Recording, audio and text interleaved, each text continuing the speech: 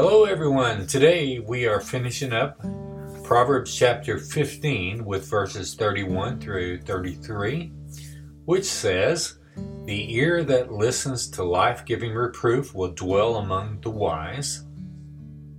Whoever ignores instruction despises himself, but he who listens to reproof gains intelligence. The fear of the Lord is instruction, and wisdom and humility comes before honor." So what kind of ears do you have? There's different kinds of ears, right? In the fantasy world, there are elf and dwarf and human and fairy and troll ears, right? In the real world, our ears may be very similar, but they can actually be dissimilar in other ways. For example, some people have an ear for music, right?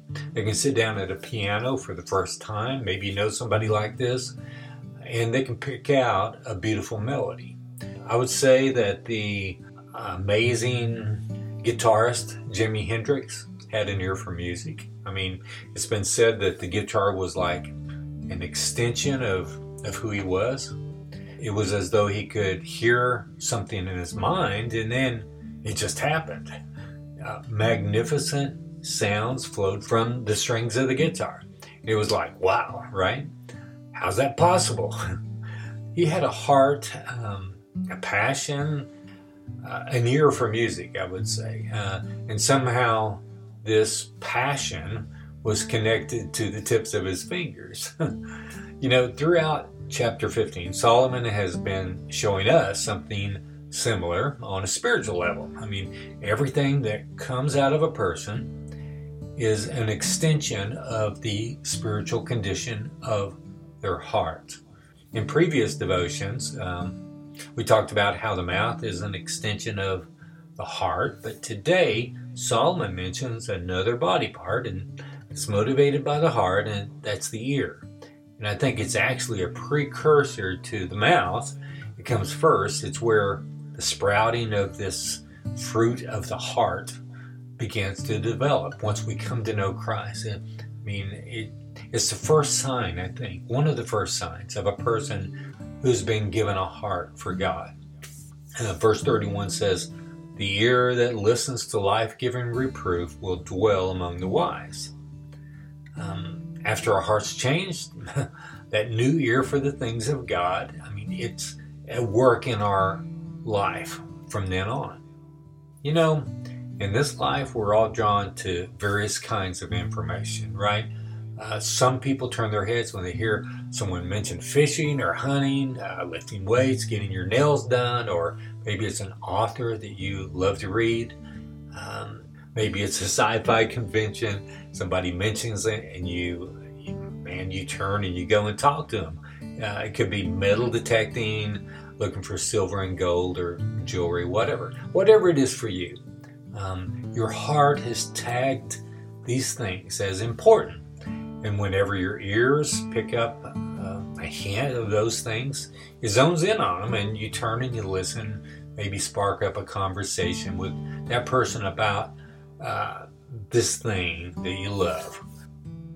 So as a believer, these new things we now love, these things about the awesomeness of God, they're tagged, and our ears are on the lookout for the beauty of the Lord, more and more of His glory, all the treasures that can be found in Jesus. And Solomon says how those with ears like this will dwell among the wise.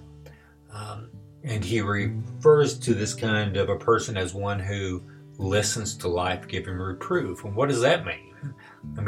It's not saying that God is always mad at us, or He's an evil dictator over us, always reproving us. But since, we're all still a work in progress, we're broken, and we're tempted by a broken world, God's always directing us back to His way, to see His own beauty. And it's for our joy that He does that.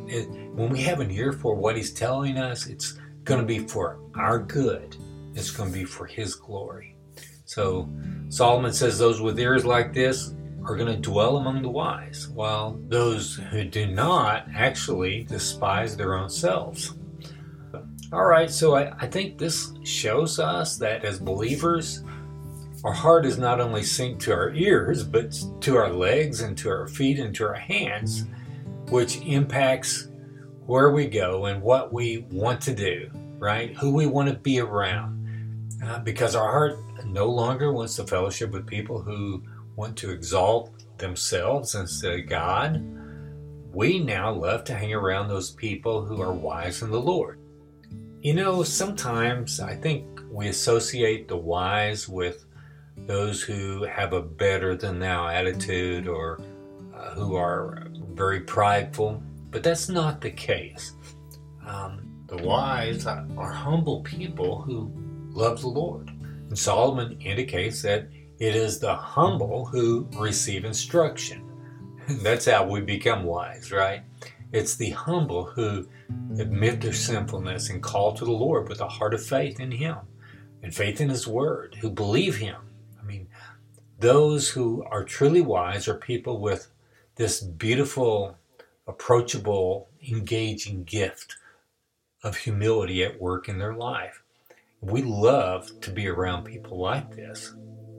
You know, we're so thankful that God has given us spiritual ears to hear how Jesus is the best treasure, the best news we could ever know, how He willingly took our place, fulfilling our sentence by penalty of death that we deserve when He died on the cross. Jesus did that for us. That's good news.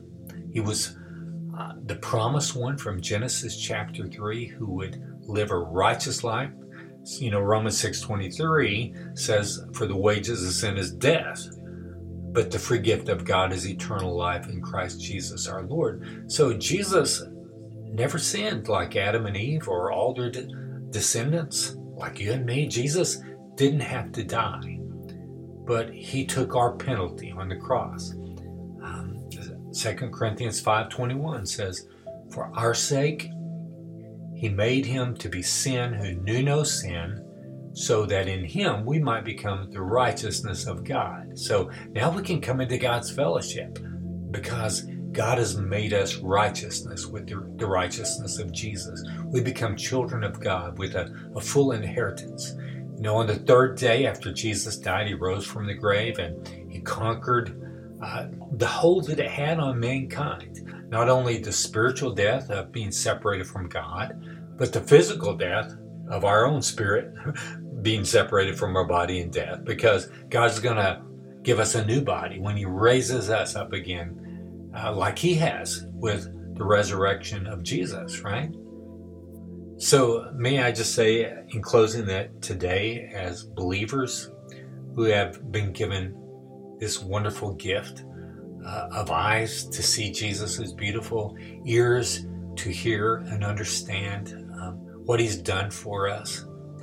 Maybe we have ears to actually hear more of His glory through Jesus, so that we might be transformed into more of what He wants us to be and be able to worship Him better today than we did yesterday, and to have more joy today than we did yesterday. And then may we also listen for more opportunities to share this wonderful news of Jesus with those we meet.